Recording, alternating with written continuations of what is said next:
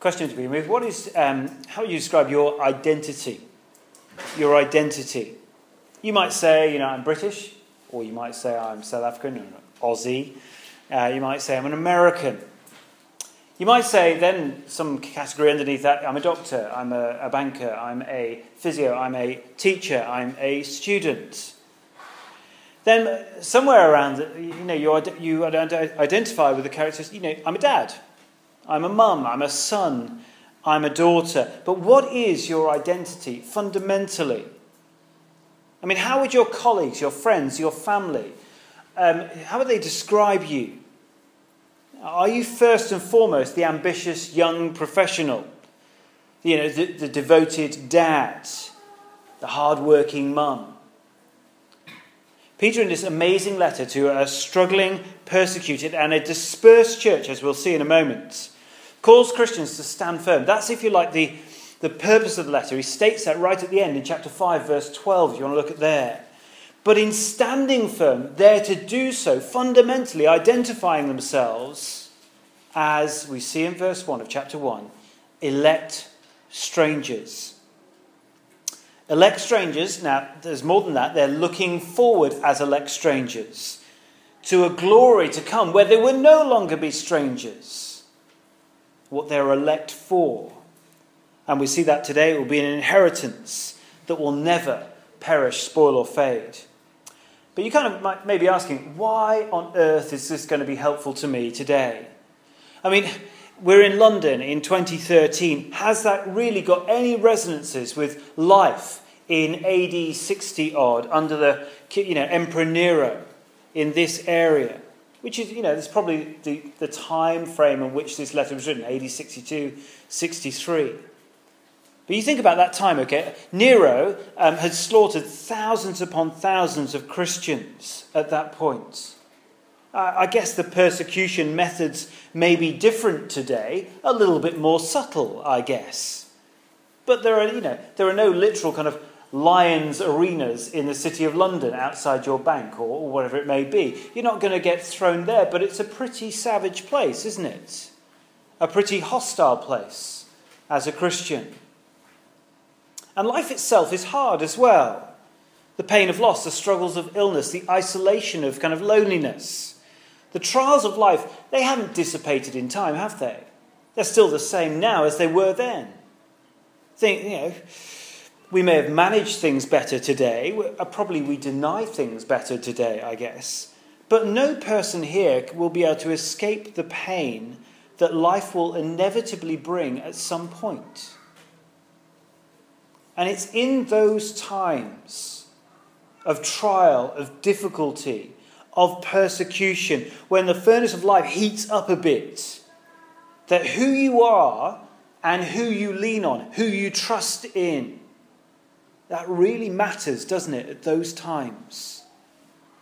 It mattered for a scattered church in AD 62, 63, and it matters for us today. And Peter says to elect strangers, stand firm. Let me give you a bit of background to the letter if I can, just to begin with, okay? 1 Peter, turn your eyes down to chapter 1, verse 1. You'll see there that it's a letter by Peter the Apostle. He later says in chapter 5, verse 1, he's an eyewitness to the sufferings of Christ. See, that gives him authority in what he's saying. But it also gives him a kind of an understanding that he has seen suffering in Christ. He's also seen it himself. And he understands it. He understands what they're facing. He mentions, as I mentioned, to a scattered church. Look at chapter 1, verse 1 again. You'll see the places that they've scattered to since Nero had come to power in AD 37. The great persecution in Rome had begun, and they'd scattered miles and miles away. The areas described in verse 1 is pretty much central and northern Turkey. So Pontus, Galatia, Cappadocia, Asia and Bithynia. But what does he write to them? Well, he reminds them at the beginning of their identity as these elect strangers. We'll come to what that is in just a moment, so don't panic. But chapters 1 and 2, they kind of map out for us what the persecuted Christians, what their identity was, how that is formed, and the hope that living with that identity can bring. Now, really, halfway through chapter 2 to the end of chapter 5, they're much more practical, and it spells out what life looks like as an elect stranger. Today, we're just looking at the first 12 verses of chapter 1. Now, I said to someone earlier this week, I said, I wish I could only do the first 2 verses. There's so much in there. We could have stayed there for a week of complete sermon, but we won't. We'll only be a short while. That's okay. But verses 1 and 2 are so packed, but we're going to go to verse 1 to verse 12. But just turn to your outlines and let's have a look what we're going to cover, hopefully, today. Firstly, we've got to see what an elect stranger really is. I guess we want to see, are we one? And what is one, more fundamentally? Those are the first 2 verses. Then in verses 3 to 5, we're going to look at the present comfort for the elect stranger. Secondly, in verses 6 to 8, we'll look at the future hope, that is, verse 3 to 5. Present comfort in verse 6 to 9. And then lastly, probably very briefly, verse 10 to 12, we'll look at the past assurance for the elect stranger. Future hope, present comfort, past assurance. Firstly, though, let's unpack that. Really, it's a fundamental identity that begins and frames this letter. The elect stranger. Look at verse 1 again. To God's elect, strangers in the world. Imagine, if you will, you're writing to a Christian friend. You know they're struggling. How do you address them at the beginning of your letter? Be a bit more practical. You know, your home groups are now linked with mission partners, aren't they? From around the world, we've got a number of mission partners. And you were asked, particular mission partners struggling at the moment, going through a tough time. How would you address them at the beginning of that letter? Would it be sort of, dear brother or sister in Christ? That's a bit of a Christian kind of way of putting it, isn't it? Dear friend. Or would you just say, dear Bob, or whatever they're called? Well, the first thing that Peter writes after his kind of very normal greeting at the beginning of the letter is one word in the Greek, and it just says, to God's elect. To God's elect. It's one word. Strange that, maybe. I want to say a bit about what that means in a moment, but firstly note, if you can, that Peter doesn't hide away from weighty matters.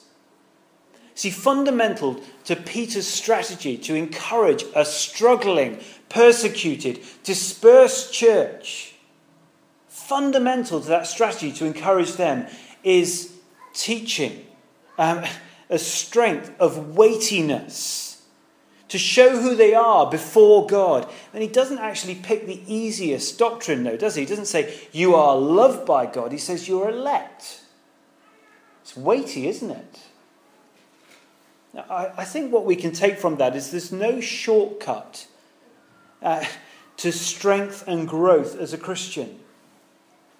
People are always looking for kind of spiritual crash diets, aren't they? To get kind of spiritually healthy before God. But the only way to lasting growth is through standing firm in weighty understanding of who we are and what God has done for us. To God's elect, Peter begins his letter. Now think about what election is. We know what election is as in terms of a local by-election or a general election. But election in the Bible's terminology is this, is that Christians are those who have been chosen by God for salvation since the beginning of time. Now, sadly, and often this is somewhat overlooked by Christians today, and many, because it only seems to deny the independence of someone's will and mind. And saying, I've not chosen anything. God has elected me. I'm kind of a bystander in this. Therefore, in our culture, far too often, Christians have kind of moved on or tried to water down this amazingly precious doctrine of election. But it's interesting, isn't it? Peter puts it here front and centre. And not only that, to use a kind of phrase of someone who's not here today, he kind of takes it to the next level. In verse 2, look at it. It's quite amazing. We see the origin of our election in the foreknowledge of God. Do you see that down there? We see the experience of our election in that sanctifying work of the Spirit. I'll come to what these are in a moment. And we see the joy or the purpose of our election in that life that is obedient to Christ. So as Christians, we're elect if we are a Christian. But I want to bring those two things together now. He says, and then you're strangers in the world. You see that one? Elect, strangers. He actually calls Christians later in chapter 2, verse 11, aliens of all things. And in old versions of the Bible, in the King James Version, for example, it described Christians, it didn't say the word aliens or strangers, it said, you're peculiar. And look around. It's probably right. And if it isn't obvious at first glance, it ought to be after a short while. Because you see, Christians live for a different purpose. That we have different goals. We have different desires. Our hopes and longings are very different to those who you work in the office with. Now, the thing is, they're defined by a different world and a different king. There's a good warning here, I guess, not in this passage, but a warning of if you don't feel an alien, if you don't feel a stranger, if you don't feel peculiar in this world, I don't mean you have to dress all strange or anything like that, but you know what I mean. If your values are so different, if they're not, be warned. And there's a character in 2 Timothy 4 called Demas, in 2 Timothy 4:10, who basically vanished into the world because he loved the world so much. That ought not to be the case for us. Christians are aliens, strangers, it says here. We follow Jesus and his ways, and not the desires of our hearts, because he knows better than we know our own hearts. He knows what we need better than we know. We trust him in that as we follow him in his word. But Peter wants to connect these two great weighty truths right at the beginning of his letter. It's strange. He says you're elect, strangers. Essentially saying you're chosen, rejected ones. And you've got to get that the right way round. And if you don't, you get yourself in a heap of trouble. See, as Christians, our fundamental identity is not rejected. Though we may feel that as you go out after work with your mates. Because they're doing one thing and you're saying, no, I want to follow Christ. I want to do it this way. And that actually should be great assurance that you know God's infinite love and you have been called, you have been elected. It demonstrates that you are a stranger in this world and you're waiting for the next. So we've been chosen, you see, to be rejected. The rejected follows the choosing. It's got to be that way around. And if you don't get it that way around, it just leads to utter despair. You see, if your fundamental identity in this world is just the fact that you're rejected by so many people around you because of your ethical and moral framework in your life, then you're going to be without hope the whole time. And your default will be to go back the way of the world, everywhere else, the way that everyone else is going. You'll soon lose hope. No, Christians, you are elect. Strangers. It's got to be that way around. And Peter wants that kind of identity to kind of consume you, to engulf you, because then you'll begin to see and fathom the depths of God's love for you. And you see that in this passage. Let me just run you through that second verse, if I can, to show you how God's love actually consumes the elect stranger. Notice first, it's behind you. That is in the past. In that foreknowledge of God, before the beginning of time, that foreknowledge of God is that initiating love of God, which calls Christians to him.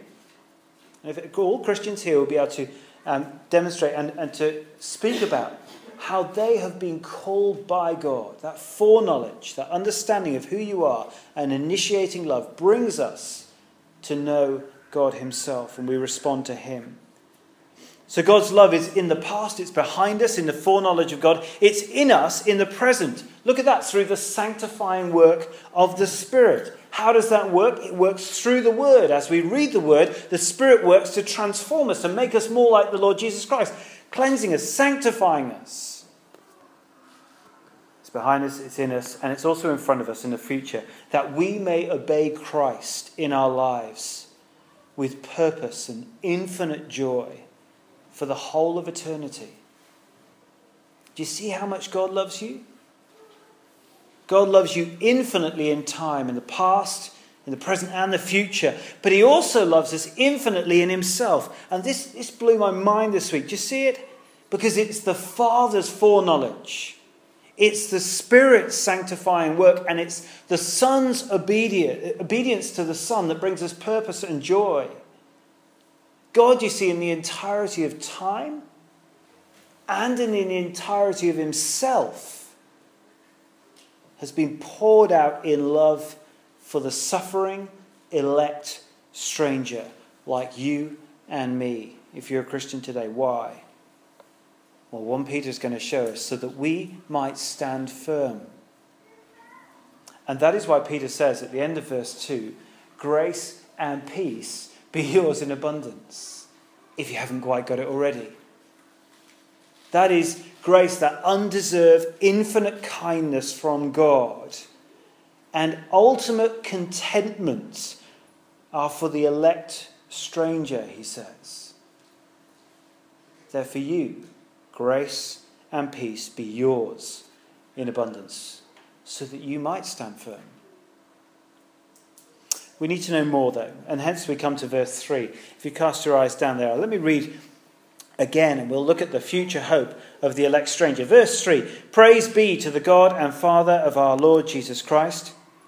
In his great mercy, he has given us new birth into a living hope through the resurrection of Jesus Christ from the dead, and into an inheritance that can never perish, spoil or fade, kept in heaven for you, who through faith are shielded by God's power until the coming of the salvation that is ready to be revealed in the last time. Given the time we have, I haven't got really enough time to go into every sort of bit of detail in these verses, but did you notice that phrase, a living hope? A living hope. We all have hope, don't we? In some way or another. I remember hope of trying to be picked for the school football team many years ago. It was, a tense moment at some point. You hope for all sorts of things. The hope to be asked out on a first date, or the hope for the first job, or the grades at university, the hope of getting the good job, or maybe the hopes of just kind of clinging on. I hope that the marriage will hold together.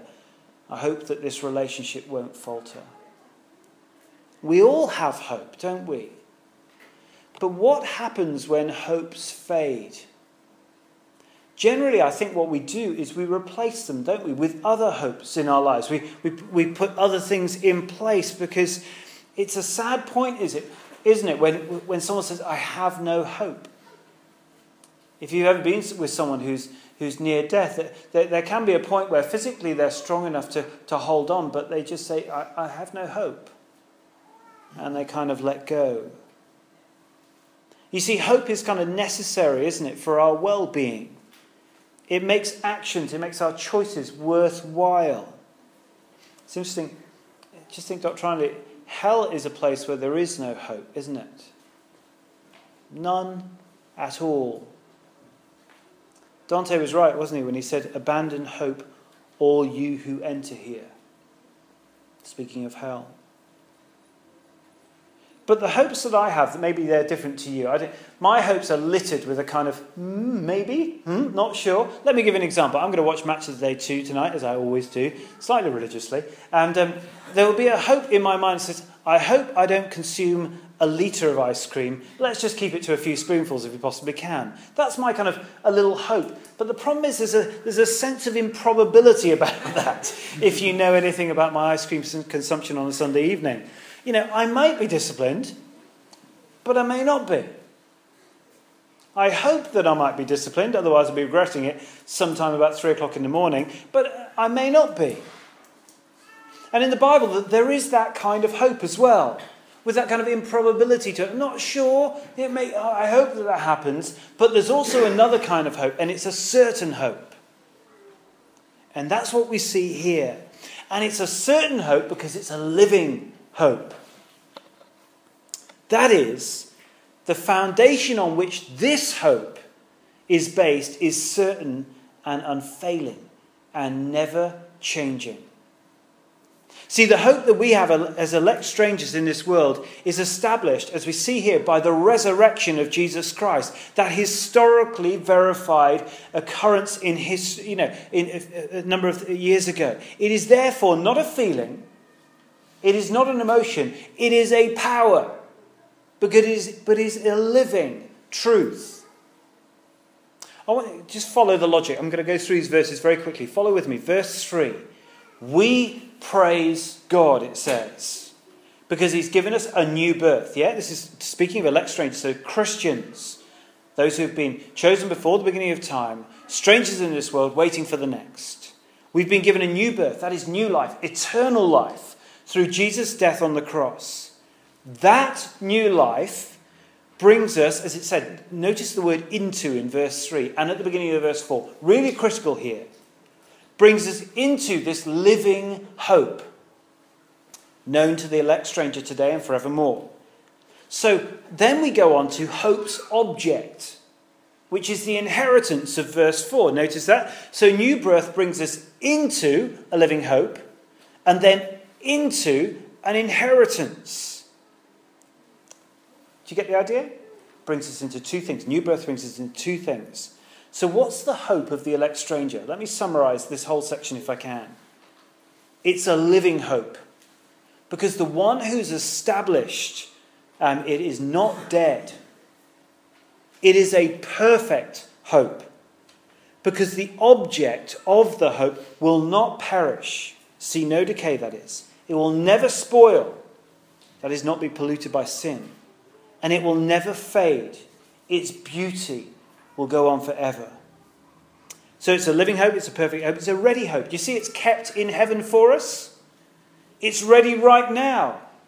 We don't have to sit around here and wait. We are aliens here. We are waiting to go home, and home is ready. It's kept in heaven for us. And it's a guaranteed hope. So it's kept in heaven for us, but we are kept for it. Do you notice that? There's a kind of, in verse 5, it flips it around the other way. We're kept for that inheritance in heaven, shielded by God's power. Do you see that? And it's a future hope. We see that in verse 5. It's been revealed, and it will be ultimately revealed in the last times. But now we have this foretaste. We know what it looks like. We know what we're to enjoy. We have this foretaste now, but it's going to be infinitely greater and better.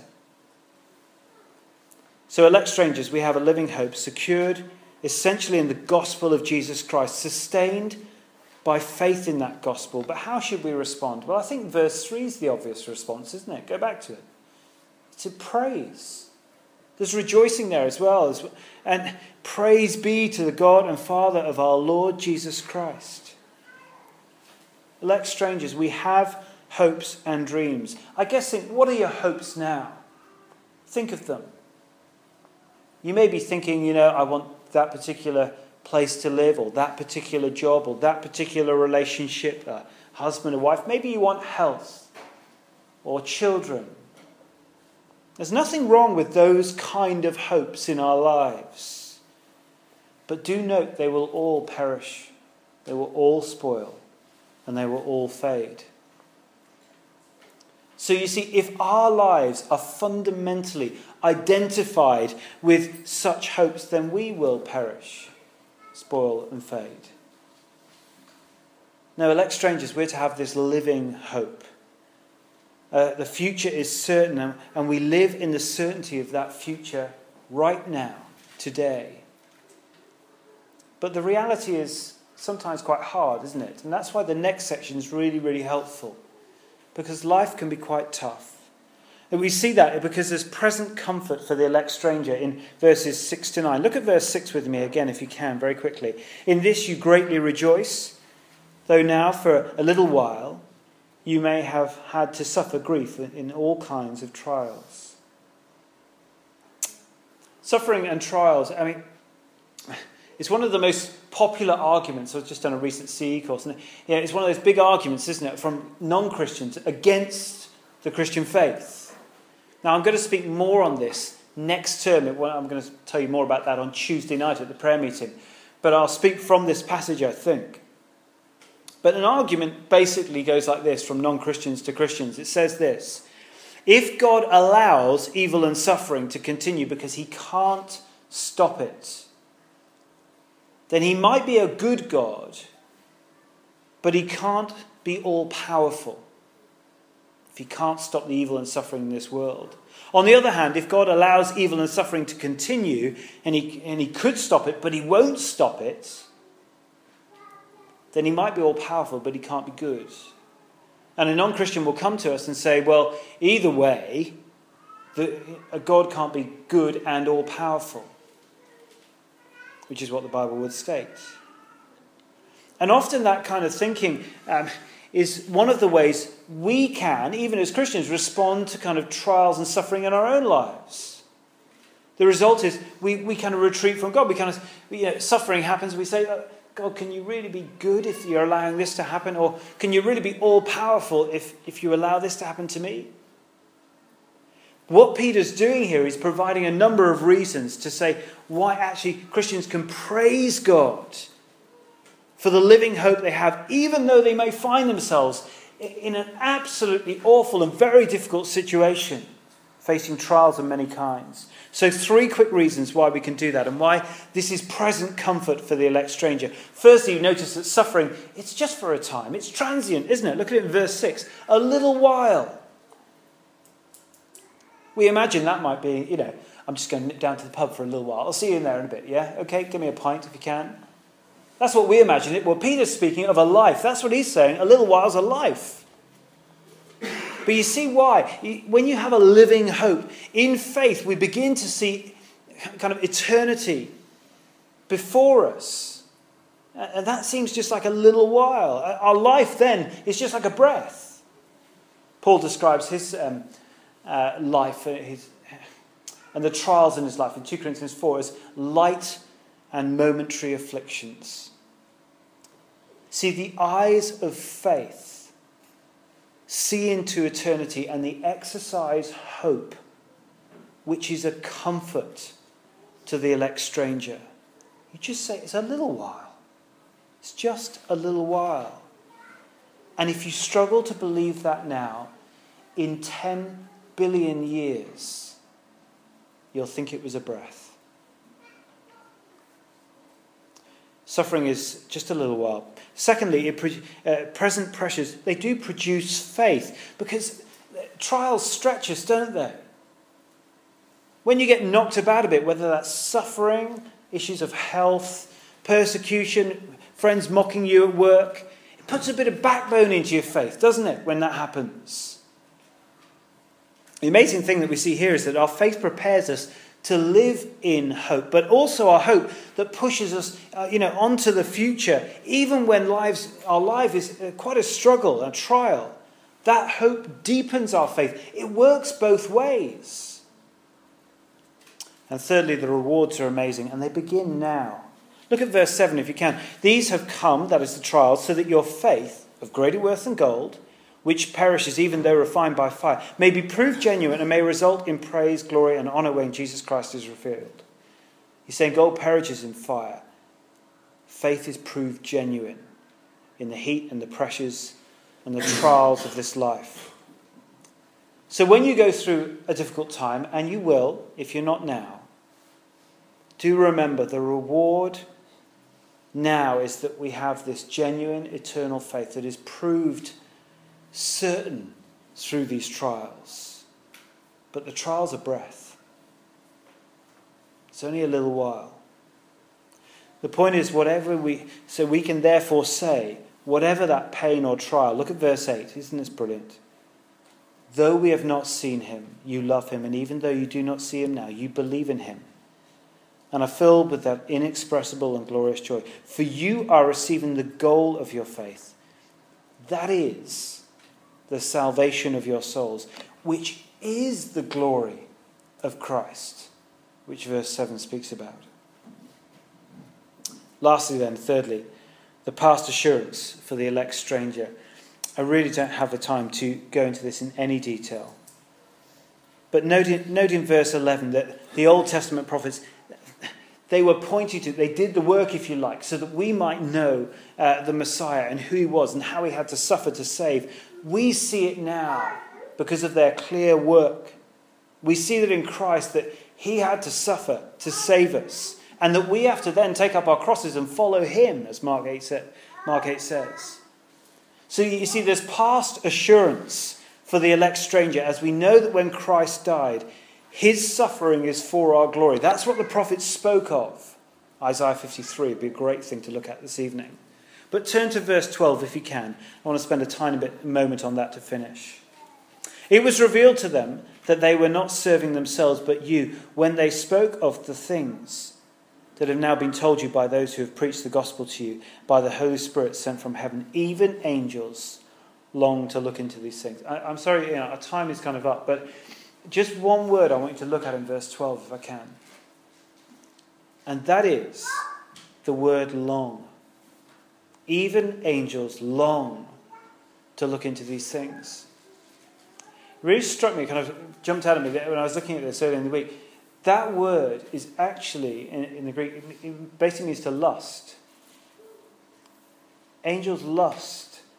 Don't mean it in the... They just can't get enough of these things.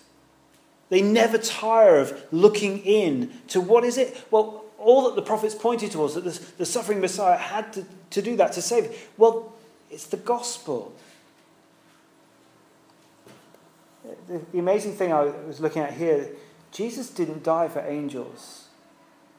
He died for you and for me. And this living hope that endures trials of many kinds, that fills us with this inexpressible and glorious joy, this is the hope that Christ actually had for us. A living hope. And that is the gospel. The point is, you are his living hope. When you are perfectly restored and beautified, glorified and in his arms, that is the hope that he was willing to come and suffer and die for you on a cross for. And the thought that you are his living hope will make him your living hope. Because he went through everything for you. He went through the ultimate trial, the ultimate suffering, physically and psychologically on a bigger scale that you can possibly imagine. And he did it for you. And that is what the angels lust for, can't get enough of. That gospel message that Jesus Christ has a living hope, and that hope is for you. And he was willing to die and suffer for you in order that you might have a living hope in him. Look into the gospel again and again and again for the assurance, so that, verse 8, though you do not see him, you love him. And even though you do not see him now, you believe in him and are filled with an inexpressible and glorious joy. For you are receiving the goal of your faith, the salvation of your souls. And after that breath that is our lives, just that little while, well, our griefs will be turned to gold. They'll be refined, glorified, made beautiful. But because Jesus walked into the ultimate suffering for each one of us, you can be sure today, present comfort, that whatever you're facing, he knows what you're feeling. He knows how difficult it is. He's faced it in an infinitely more and greater way. And he's walking with you in it and through it. However hard it may be, he is there with you, the elect stranger. And so what do we need to do? Stand firm. Let's pray as we close.